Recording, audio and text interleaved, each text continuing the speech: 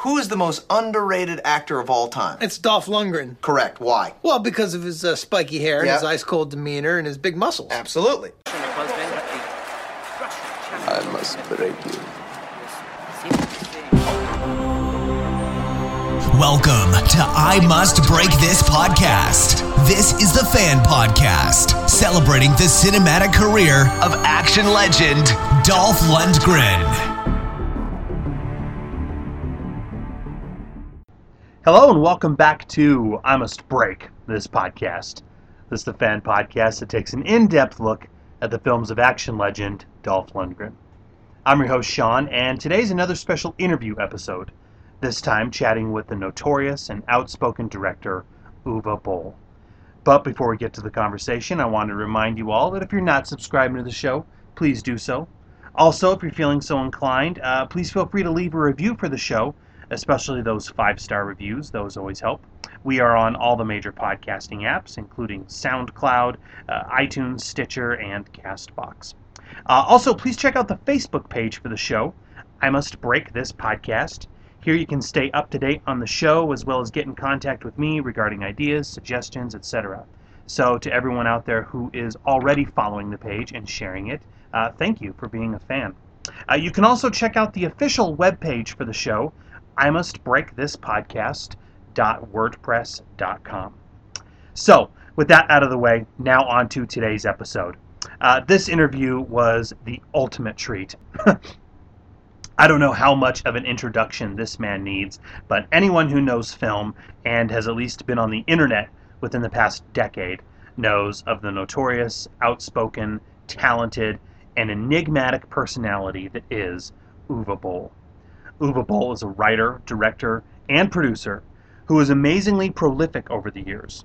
From 1992 to 2016, Boll directed 33 films and has over 53 producing credits to his name. As many are aware, Uwe Boll gained his notoriety in 2003 when he directed the video game adaptation House of the Dead. This led Boll to directing numerous other video game adaptations, thus pissing off video game fans all over, and eventually giving him the title Worst Director Ever. In 2006, Boll decided to face his critics head-on and challenged them to a boxing match in Vancouver, where he pummeled 4 of his harshest critics back-to-back. Clearly, Uwe Boll is not one to sit back and take negativity without at least speaking his mind and sharing his side of the story. I honestly think that he has done what so many directors and figures in the entertainment industry have dreamt of doing, just did not have the guts to do. Outside of his video game adaptations, Boll went on to write, produce, and direct other more dramatic fare, including Attack on Darfur, Tunnel Rats, and Assault on Wall Street, proving that he's far from being the worst director ever. If anything, I honestly think that he could be one of the most misunderstood directors ever.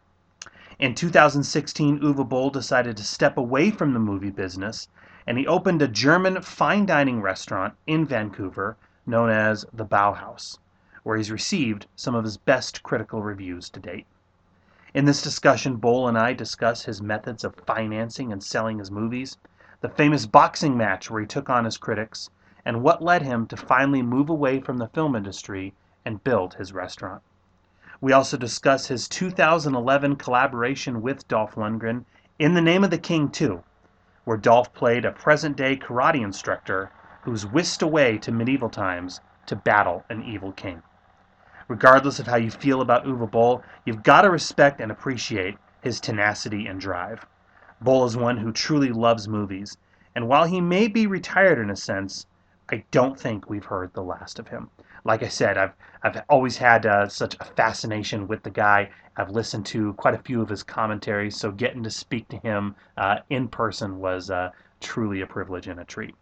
So, with that out of the way, for your listening pleasure is my conversation with Dr. Uwe Boll on I Must Break This Podcast. Well, cool. Well, yeah, like I said, I've been a fan of yours, well, since 2003. It was pretty much House of the Dead that kind of put you on my radar, as well as so many others, so many other people's radar. So, yeah, like I said, I've listened to virtually all of your director's commentaries and interviews and everything. I think you are a fascinating individual. So this is the ultimate treat, you taking the time to speak with me. Yeah, don't worry about it. So I guess if it's okay, I was going to ask you real quick. You're now a restaurant owner and everything, and you've stepped away from the film business. Is that right? Yeah, I mean, I basically had to step away because we have now a situation where the independent movies, in a way, they don't exist anymore. So you have not the possibility to just make a movie like in the earlier years and you sold it around the world to different independent distributors in the countries. Now you have like Amazon or Netflix, Hulu. They basically dominate the whole world and destroyed Blockbuster, DVDs, Blu-rays. They all doesn't exist anymore. And with them, the independent distribution system went down the drain. So like the American film market is basically completely dead. The Cannes film market is completely dead. So so that is the sad story about it, about like independent movies. And so basically now, if Netflix or Amazon, whatever, don't give you the money to do it before, then you cannot shoot the movie. And I mean, I'm trying since years to propose things to Amazon, Hulu, Netflix, whatever, and to hopefully get something going with them. But so far, I was not successful. Let's say it this way, So, and that is the thing why I don't make movies anymore. The restaurant idea came up years ago. I missed German food in Vancouver. I missed also high-end German food in Vancouver. And so it was for me, in a way, during the film career, was winding down.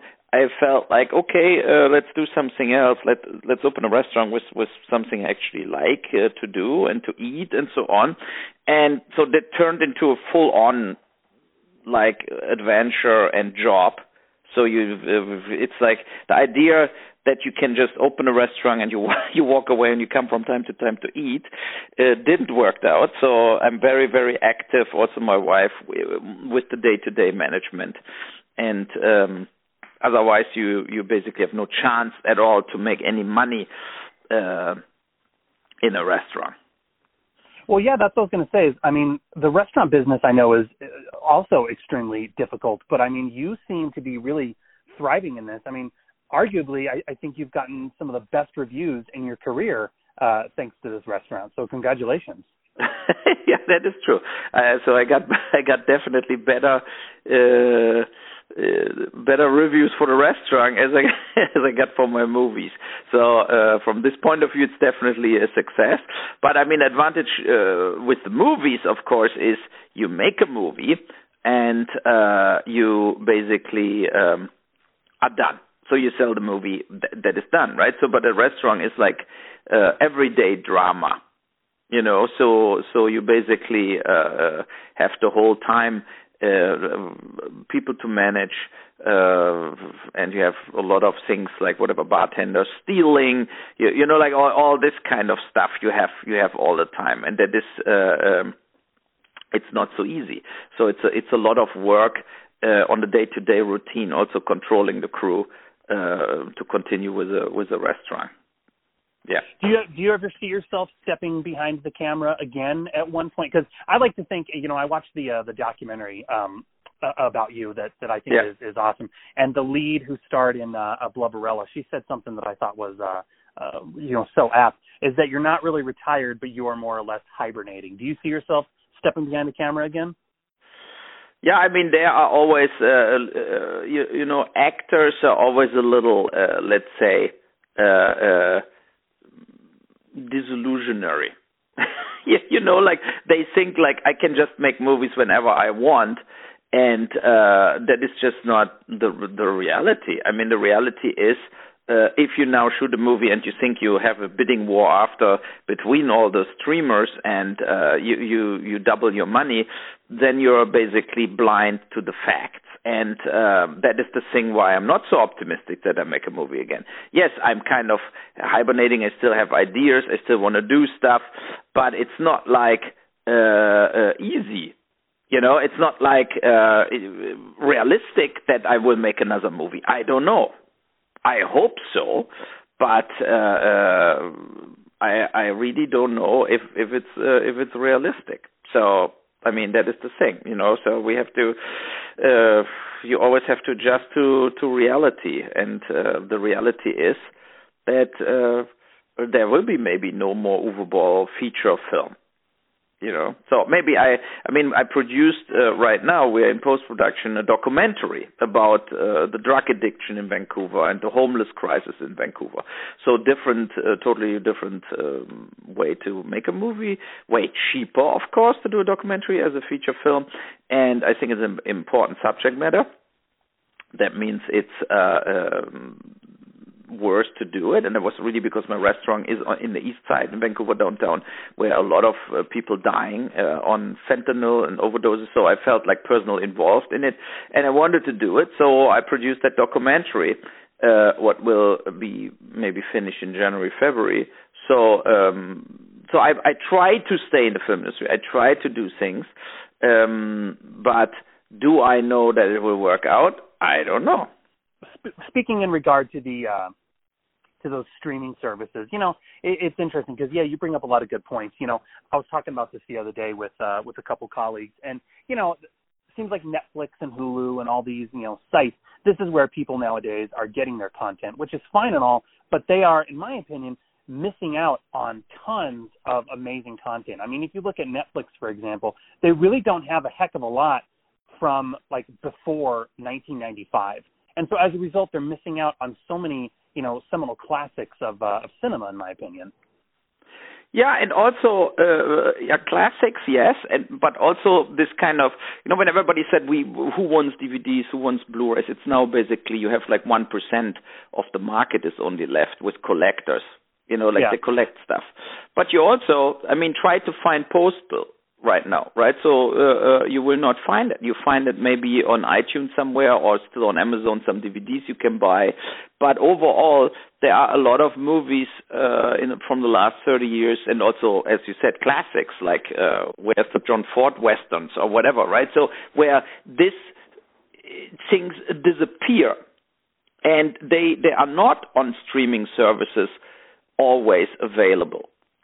Right. And I think when we said goodbye to the VHS, and then we said goodbye to the DVD, and now we're saying goodbye to the Blu-ray, means also that your personal film library dwindles away, and our kids or the upcoming generations, for them, only the movies exist who are on that streaming services. And it's an illusion to think that the whole film history is available. It's not. There will be thousands of absolutely classics or important movies where I grew up with will be not existing on that streamers, and they will be disappearing out of film history, and so also out of like this kind of film education when you see movies like a historian too. So I think it's a very bad thing. And I had various times. It started with you have your hard drive, you tape all kinds of stuff on your hard drive, then your hard drive dies, and then the AT&T or Telus guy or Bell guy, whatever, they're coming and they exchange your hard drive for free, but all your shit is gone because it's not in the cloud somewhere. So now everything you taped for like 5 years, each episode of Breaking Bad or whatever you taped, it's gone too. And it's irreplaceable. So means it's gone. So and then the same happens with movies. If you think they're always in the cloud or always available somewhere. I don't think so. But they're different subject matter. But what I see with Netflix, for example, is you have some excellent docu-series. You have some excellent feature series like Narcos, El Chapo, The Money Heist. There are a lot of Ozark. There are a lot of shows I really like on Netflix. But when you go to the individual movies, I think most of them are total crap. And it's because Netflix just gives stars money.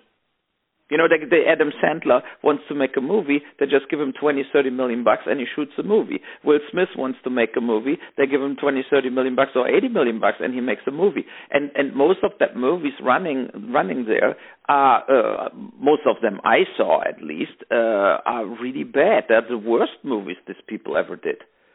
And there's a reason why nobody produced all that other movies before from the major companies, because the major companies analyzing the movies better before, and like Fox or Universal and so on, and they didn't greenlit Bright with Will Smith, you know, or other stuff where you think like, I don't know why they shot that movie. It's total crap. And so I think the individual products are horrible. The same like with Amazon. You know, like Amazon, they make maybe 1 or 2 good movies a year, and the rest is completely average crap. And a lot of things because they're free, you know. And then I think also they're totally dead wrong in saying something is a huge success because 50 million people watched it the first weekend on Netflix. Yeah, of course, it's free. You know, that means not that somebody would pay most of the Netflix movies would made no box office whatsoever.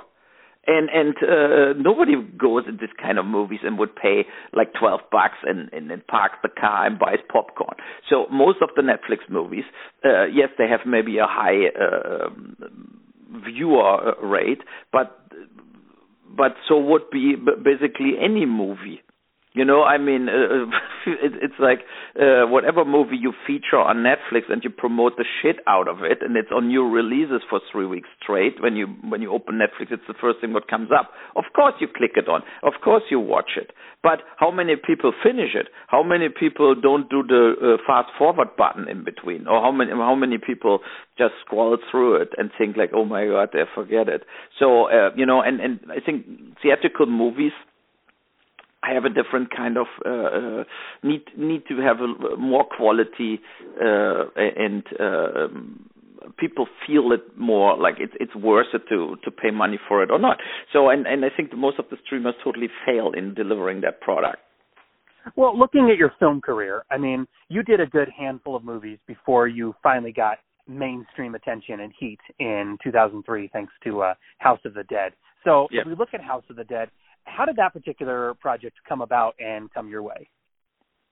Yeah, I mean, I just did Heart of America, a movie about school violence, about the Littleton school massacre, and I think it's a very good movie. It was also, I think, the first real part for Elizabeth Moss, who's now the lead in Handmaid's Tale, and she played there one of my lead characters, and but it flopped. It bombed, like nothing happened to the movie.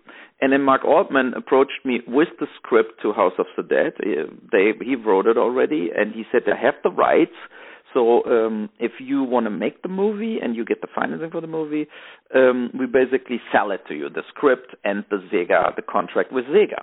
So we did the movie. And I think I put a lot of things in the movie in what the fans first hated, but I mean, in retrospective now, I think I did a lot of things in a lot of my movies. Now they turned into mainstream. Now they turn into cool. You know, when I put in video game footage, like animation footage in House of the Dead, everybody was losing it on me. And now you have it like in every second movie, they use animation sequences and stuff like this. So I used the Matrix setup, like that turntable shots. And I mean, a lot of things in House of the Dead, especially the script, what was not from me, was cheesy.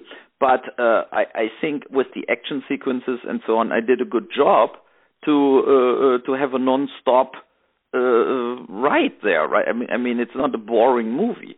So, and it financially, it worked very well. Artisan at that point was very happy with the theatrical release. The DVD was massive. It sold around the world. And so I felt at that point, okay, let's continue with video game-based movies because there is a marketing effect in it. It's unknown properties. People have fans, and even if like maybe some hardcore fans are extremely negative about it, we can live with it. But we definitely make movies people can watch also if they never played Blood Rain. or Far Cry, so it never made for me any sense to make a movie based on a video game what only the people that played the video game actually understand. I had to tell the stories in a way that even without any knowledge that the movie is about a video game or video game based, that people still can enjoy it just as a movie. Well, and I mean, yeah, talk about that was a really keen business decision on your behalf, because you noticed that there was a market for those video game adaptations. So I think it was after House of the Dead, you decided, okay, I'm going to make this kind of my niche in being the video game person. How did you go about acquiring all of those all those various video game properties? Yeah, I mean, there were like various every game movie had a different story. So we had like on Alone in the Dark, for example, it was a German guy who was involved in video games who made the contact to Atari Infogrames at that point, and then we met in Los Angeles where the Atari still had a studio, and at that point they worked on a new Alone in the Dark game, and they showed me where they stand with the game, and so I hired Alain Mastey, who is now actually a star writer. His last book was sold for $1.2 million to Amy Pascal. So also there, I picked in a way somebody as a writer who has talent and will be big. But his script, I think, had a lot of flaws. And then we went over it with different writers. But my main problem was that then Atari dropped the game, and that game never came out together. What was the plan? It comes out Alone in the Dark Part 5.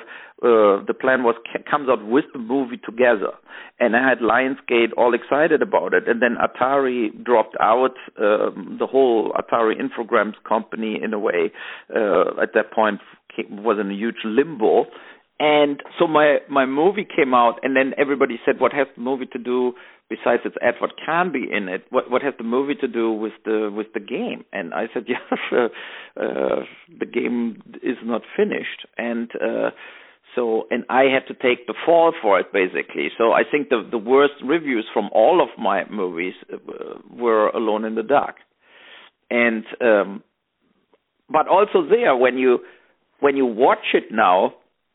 I don't mind the movie. Yes, Tara Reid was a miscast, totally, right? So, but also there, I think Stephen Dorff, Christian Slater did a good job, and there was a lot of great action sequences in.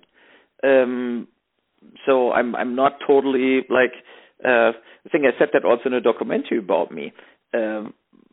There is not one movie I did what I totally despise, where I say like, oh my God, I'm so ashamed that I did the movie. No, it's not. All the movies have, I know that Alone in the Dark and House of the Dead, Blood Rain are not the best movies I made. I made better movies, but I know also that I tried to deliver for action fans and a lot of good stuff in that movies. And that is the reason I'm not like ashamed of Alone in the Dark, basically. Yeah.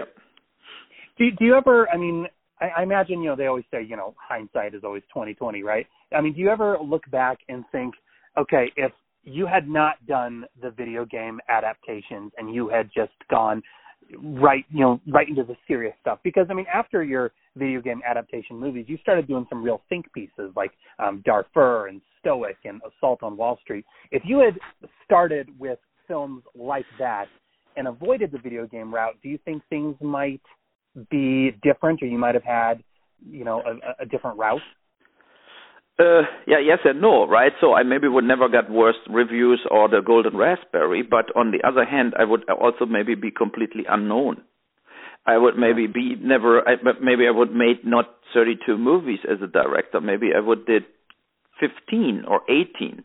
The financing was a key issue for me. I never had the luxury to have a agent manager in Hollywood taking care of me or pushing me, and I got director jobs because of whatever Steven Spielberg needed a director for something. It never happened. So I'm self-made. That means also I raised the money, I sold the movies, and all the private investors I had, they said, we are not giving you any more money for any, like after Heart of America failed, for drama. So look, House of the Dead actually made money. Keep going with it. And besides, Alone in the Dark didn't make a lot of box office, but all that movies made enormous amounts on DVD. And so the investors, in a way, even with Blood Rain, In the Name of the King, whatever, they were happy to invest in the video game-based movies, and that allowed me to have bigger distribution, have theatrical distribution, have stars, bigger budgets. So I don't regret that I did it. But of course, as a chance to be, as a filmmaker, accepted and be in whatever A-list art house festivals or nominated for prizes everywhere, if I would never made that movies and would just straight did Darfur or Stoic, Assault on Wall Street, Rampage, maybe my career would be totally different. Or I said the career would be very short and very fast over.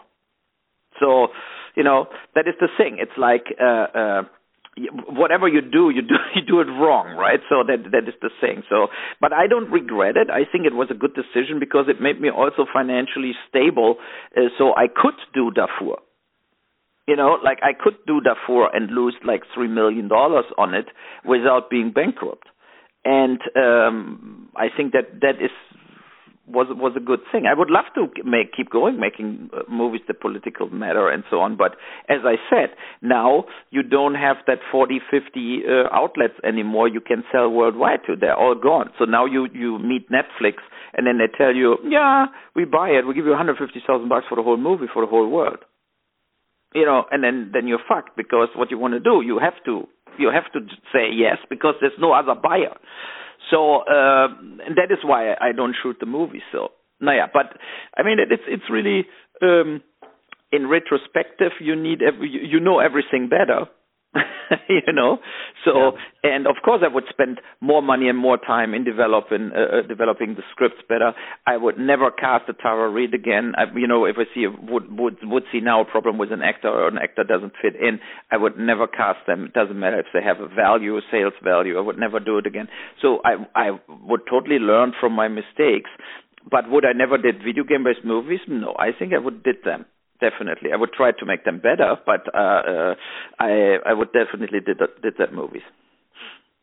Well, one of the many things I've always admired about you, as have many, I mean, let's face it, I think you say what so many in the film industry are, want to say and are thinking, but just don't have the guts to do. But I love how you started taking your critics to school. And I'm curious, there had to be a point in your filmmaking career where you just decided, you know what, I'm tired of taking this negativity. I'm going to start challenging my critics head on. What was that point? I mean, there had to be that turning point, if you will. Was there? Definitely. And it was that Blood Rain basically got the same reviews as Alone in the Dark.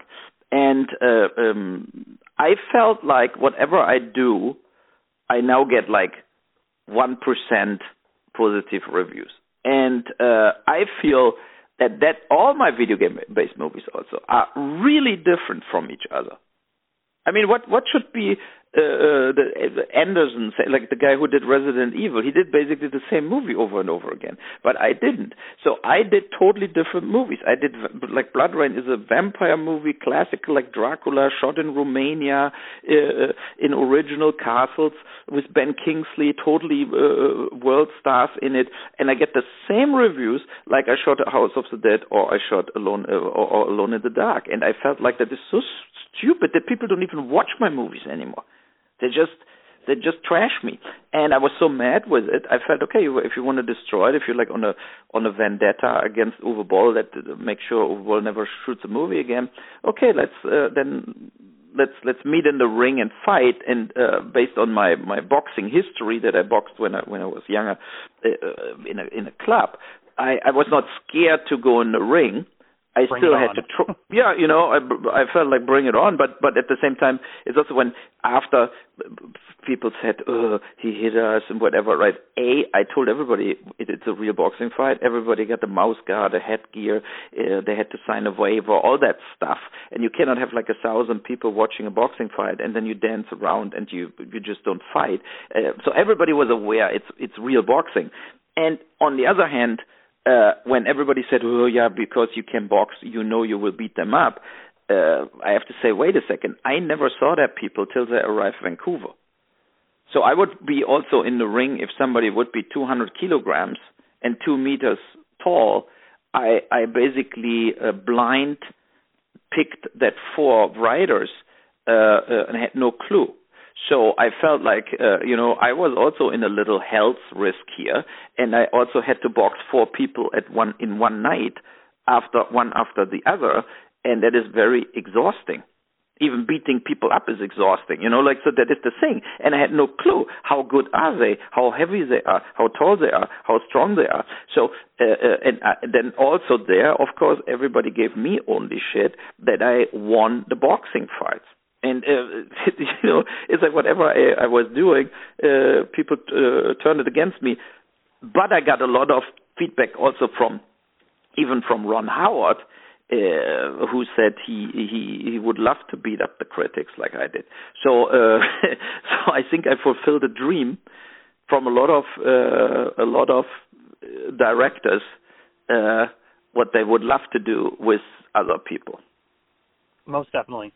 Well, I know on the business side of things, in 2011, this is something that I thought from a business strategy was pretty wise on your behalf. So in 2011, you made the most of your budgets by filming 2 movies back to back using virtually the same sets and casts. So it was Blood Rain 3 and then Blubberella. Like I said, I always admired this strategy because it seemed very practical from a financial standpoint. But at the same time, I imagine it had to be extremely stressful doing 2 movies at once, was it? Yeah, and you see it in the documentary, like that "Fuck You All Over Ball" documentary from Sean Stroll. I think was a very good one because also Lindsay Hollister says it in it. We were running out of time, and that was very hard for everybody. And then it's very frustrating, of course, for the comedy version people because they were waiting so that we were done with the real Blood Rain film. So a lot of things we were winging it basically, and that was not good for the overall quality. So I think Blubberella has maybe 35-40 minutes that are actually really funny and hilarious and totally absurd, and then you have another 45 minutes that are dump and shit. And so but I had to focus on the real Blood Rain film, the Blood Rain 3 film, because that is where I got the money for. Like that other film was basically a freebie, bonus picture, and if the Blood Rain 3 was pre-sold like to Universal and Fox and for DVD rights everywhere and so on, and that was if that movie would completely suck, they would not pay me. So I had to basically have 80% of the shooting time or 85% on Blood Rain and 15% on Blubberella. But the overall idea, I still think is good. It's clever. It's like a Roger Corman style where you just think like, how can I use that situation for something else? For example, take the Darfur film. We should have a documentary team on the set of my Darfur movie and not making a making of, but making a documentary about all the refugees we had in the movie, what they really, like, what they went through to end up in South Africa, where we shot in the slums, basically, where we picked them really out of the slums, because they had to run away in Sudan from Darfur. So that would be a great documentary. And it would be cheap during the shooting of my movie to do another documentary film about what actually happened in Darfur, what happened in Sudan, where are all the displaced people, all spread all over Africa. They lost family members and so on. And it would be great interviews. It would be a great documentary. Easy to shoot during our Darfur film. But we did it. And so that is where I feel a lot of times opportunities were not used, where we could make additional also money, like a good product, but also making money on it. So, yeah. Well, one film that I would be remiss if I didn't ask you about is In the Name of the King 2, starring Dolph Lundgren. You know, I was curious how this particular project came about. When you filmed the first Dungeon Siege movie, were they intended as a trilogy, or how did that work?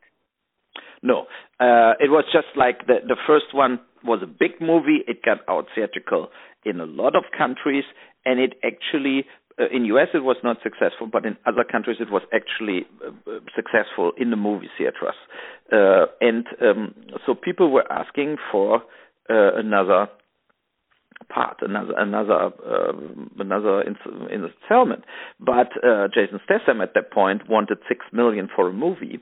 So he went up in the salary enormously, and it was just impossible to finance another movie with Jason Statham. So I felt, okay, let's do it more for direct to DVD. Let's find somebody else, and we move in the future. We have a totally different concept. We don't try to, with totally different actors, to just follow up on the first one. And so that is why Dolph Lundgren came in the game. I know him, of course, as everybody else, as a more like stoic kind of big guy from the Rocky movies and everything. And so it was an opportunity to work with him. He's a very intelligent person, and we had a lot of political discussions on set and so on. We did the movie then together, you know. And then, I mean, I look at In the Name of the King 3 with Dominic Purcell, a totally different jump again. So basically we did 3 totally different In the Name of the King movies. They're not really connected to each other.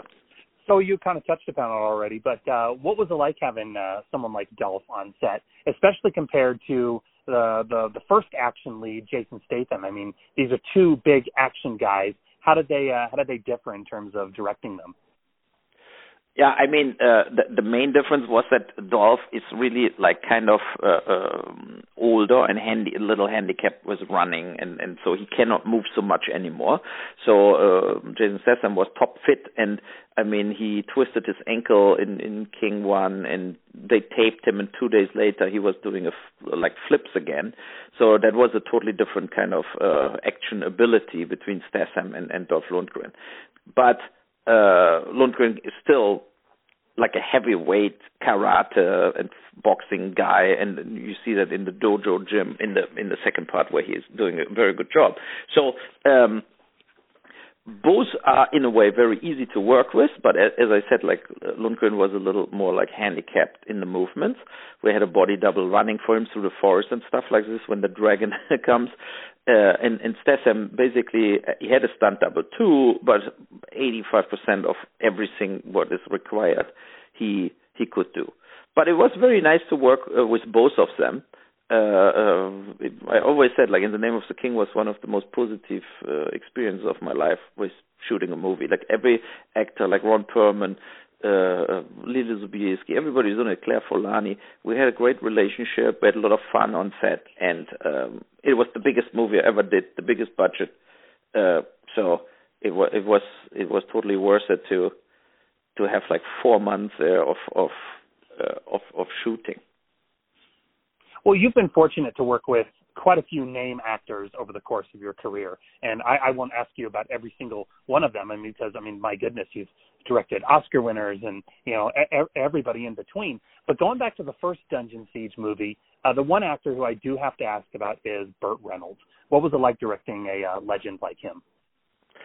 Yeah, I mean, he comes as a legend also. I mean, now sadly he's dead, but it was not easy because he was already older and he had enormous back pain always. I mean, he started as a stuntman I think he was just done, right? So in a way, so the fighting stuff was not easy. We had that scene where he had to his last shooting day where he had to sword fight, and he passed out. It was so hot under his armor, and then he passed out, and the stunt people catched him before he hit the ground. I remember also, like, I wanted to have a dinner with him, and then I went to the hotel, and then he didn't came out because there were like paparazzi photographers, and he said, I'm not coming out. And so I said, yeah, okay, what does that mean? Like, should I come up in your room, we eat there or what? And he said, no, we do it another time. So I went alone to the Italian place where I reserved the table for us. So, but on set, he was a team player and easy, also like easygoing. He tried to deliver, but he was requesting, of course, from everybody and also from the crew, respect. I mean, and I totally understand it. He had this private assistant with him, and for example, the scene where he dies, I had tears in my eyes. I think it's a great scene, and he told me, "Oh, we are aware that this is the only time I died in a movie." And I said, I actually have no idea at all. I thought you died 100 times. I mean, he made so many movies. I felt like, and I never really controlled it, or I never really double-checked that, but he said that it's the first film I died on the camera. And he said it's very important for me. And and I think it's a great scene. And then they totally trashed him, the reviews, they trashed Burt Reynolds and so on. I think he did a very good job in The Name of the King. And, but it's only my personal opinion. Yeah. Well, of all your films, all 32 of them, are there any that stand out to you as personal favorites? Either because you just think they're the best made, or maybe the experiences on set were so pleasurable that they stand out. I mean, there has to be. If you had to pick like the top two, what would those be? It's tough choices, right? So I think emotionally, the best film I ever did was Darfur, because nobody can watch that film without being completely devastated after, like completely crashed down, and what they do with the people there, the massacre is unbearable. And I think it's overall a very good film that I really like Darfur. And I really like the Rampage trilogy. So I think Rampage, the trilogy, you have to see Rampage similar to like Boyhood or something. It's like one movie. We really tell, it's different to In the Name of the King 1, 2, 3 or Blood Rain 1, 2, 3. Here we have the story of Bill Williamson, who is a terrorist and a killer, but we follow his life from a teenager to his end. And I like Brendan Fletcher in it. He's a great actor doing it. But also I think that the whole thing from first he basically kills tons of people in part one to make money, then he disappears with the money, then he's in hiding, then he turns into kind of a Unabomber kind of character who kills way more people, and in the end the president, before he gets killed himself.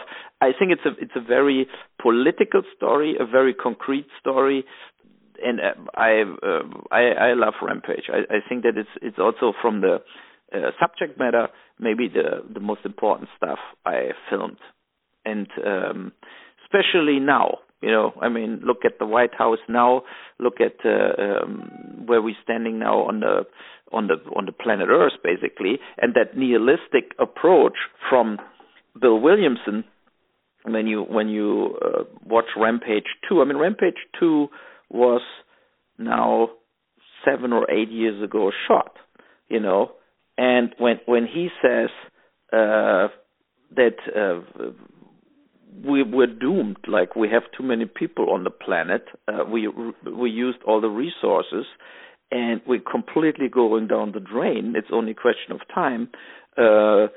All of that is in Rampage. In Rampage, he said basically exactly everything. What now comes more and more into everybody's mind, that the idea of unlimited economic growth and population growth worldwide leads us into the direct end of the world. And I mean, for any logical person, you would that is the thing, the absurdity of industrial revolution, and we started building a middle class, and we started having factories, and we started having cars and airplanes and ships, and it made the life from all of us so much better. But at the same time, it's this kind of, let's say you have a classroom and you have like 25 kids in a classroom and one teacher, and you every year add 5 kids. And then at one point you have a classroom with like 5,000 kids and one teacher, and you have no school anymore. Everything breaks apart and everybody is completely over the hill, basically, right? Nobody will learn anything anymore, even in a classroom with 150 kids and one teacher. So, and I think that is what we did with the planet. That is basically, and we continue to do it, and we're basically really fucked.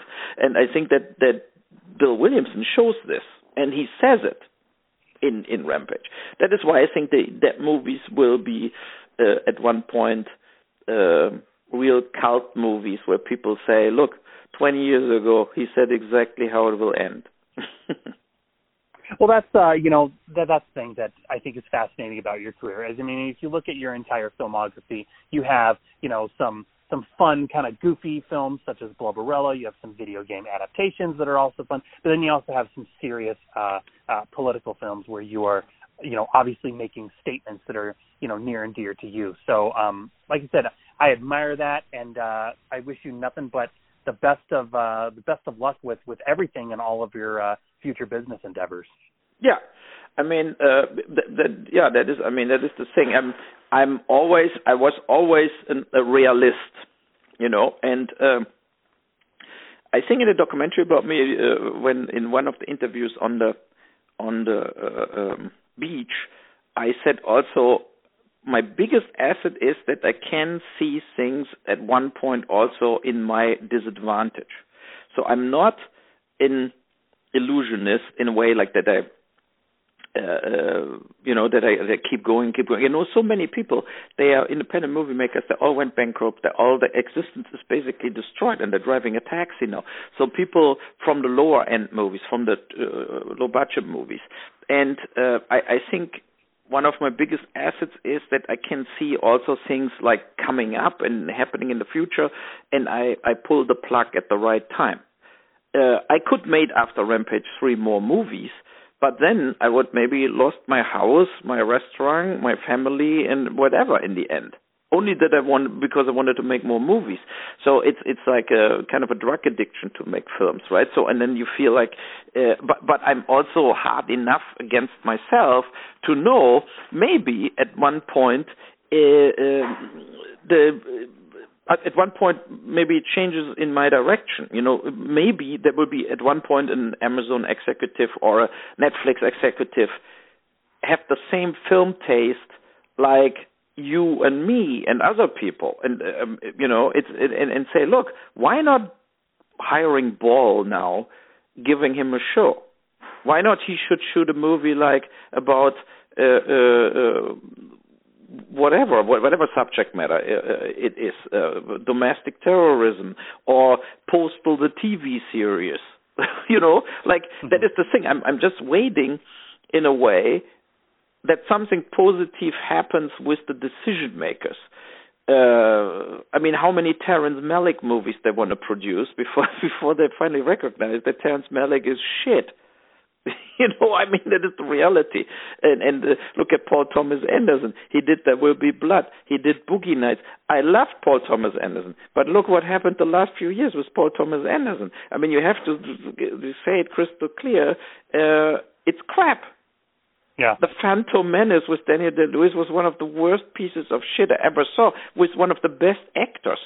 And the same people did There Will Be Blood, one of my favorite movies. But it looks like he had enough money to make one movie after the other, but they're all shit. And so why not somebody in all that decision-making things like Ted Sarandos or whatever, why nobody of them is an Uwe Boll fan? Why they don't say, you know what, Assault on Wall Street was a great movie. about the bailouts.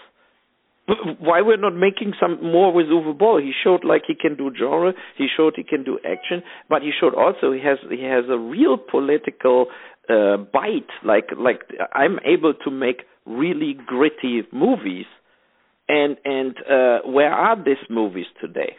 And that is why I support also like what Martin Scorsese said, right, about the Avengers stuff. It's not about the Avengers. They have great actors, they have great special effects. They are also individual. A lot of the Marvel movies and so on, they're individual very good movies. But what Martin Scorsese says, and that I 100% support, is it cannot be only this stuff now. You know what? When I was young, there was like Star Wars, but that was one time every 3 years, and you were waiting of stuff like this, and you know, or E.T. and stuff like this. That was a real event. Now, look at the box office. Look at the movies. We have 60 event movies a year, and that is just absurd bullshit. What's going on? And I think that is what also Martin Scorsese points out. That it's just like unacceptable that we're living now in a world where like Apocalypse Now or Goodfellas or The Good Father or Taxi Driver or The French Connection would never exist again. They would never get made anymore, and that is the shame. And that is what he points out, and I'm 100% supporting this, that it's a shame that we just don't have that kind of filmmaking anymore possible because the major studios are not making this kind of movies anymore. They want risk-free Frozen 2, Frozen 3, Avengers 150.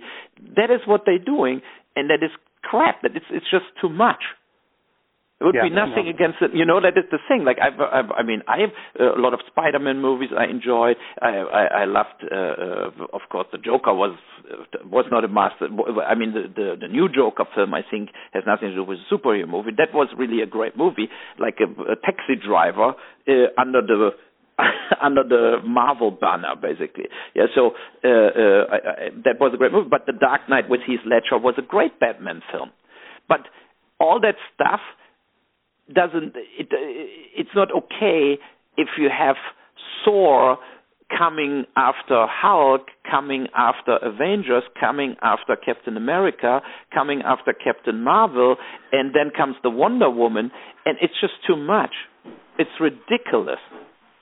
Well, your restaurant is obviously doing extremely well.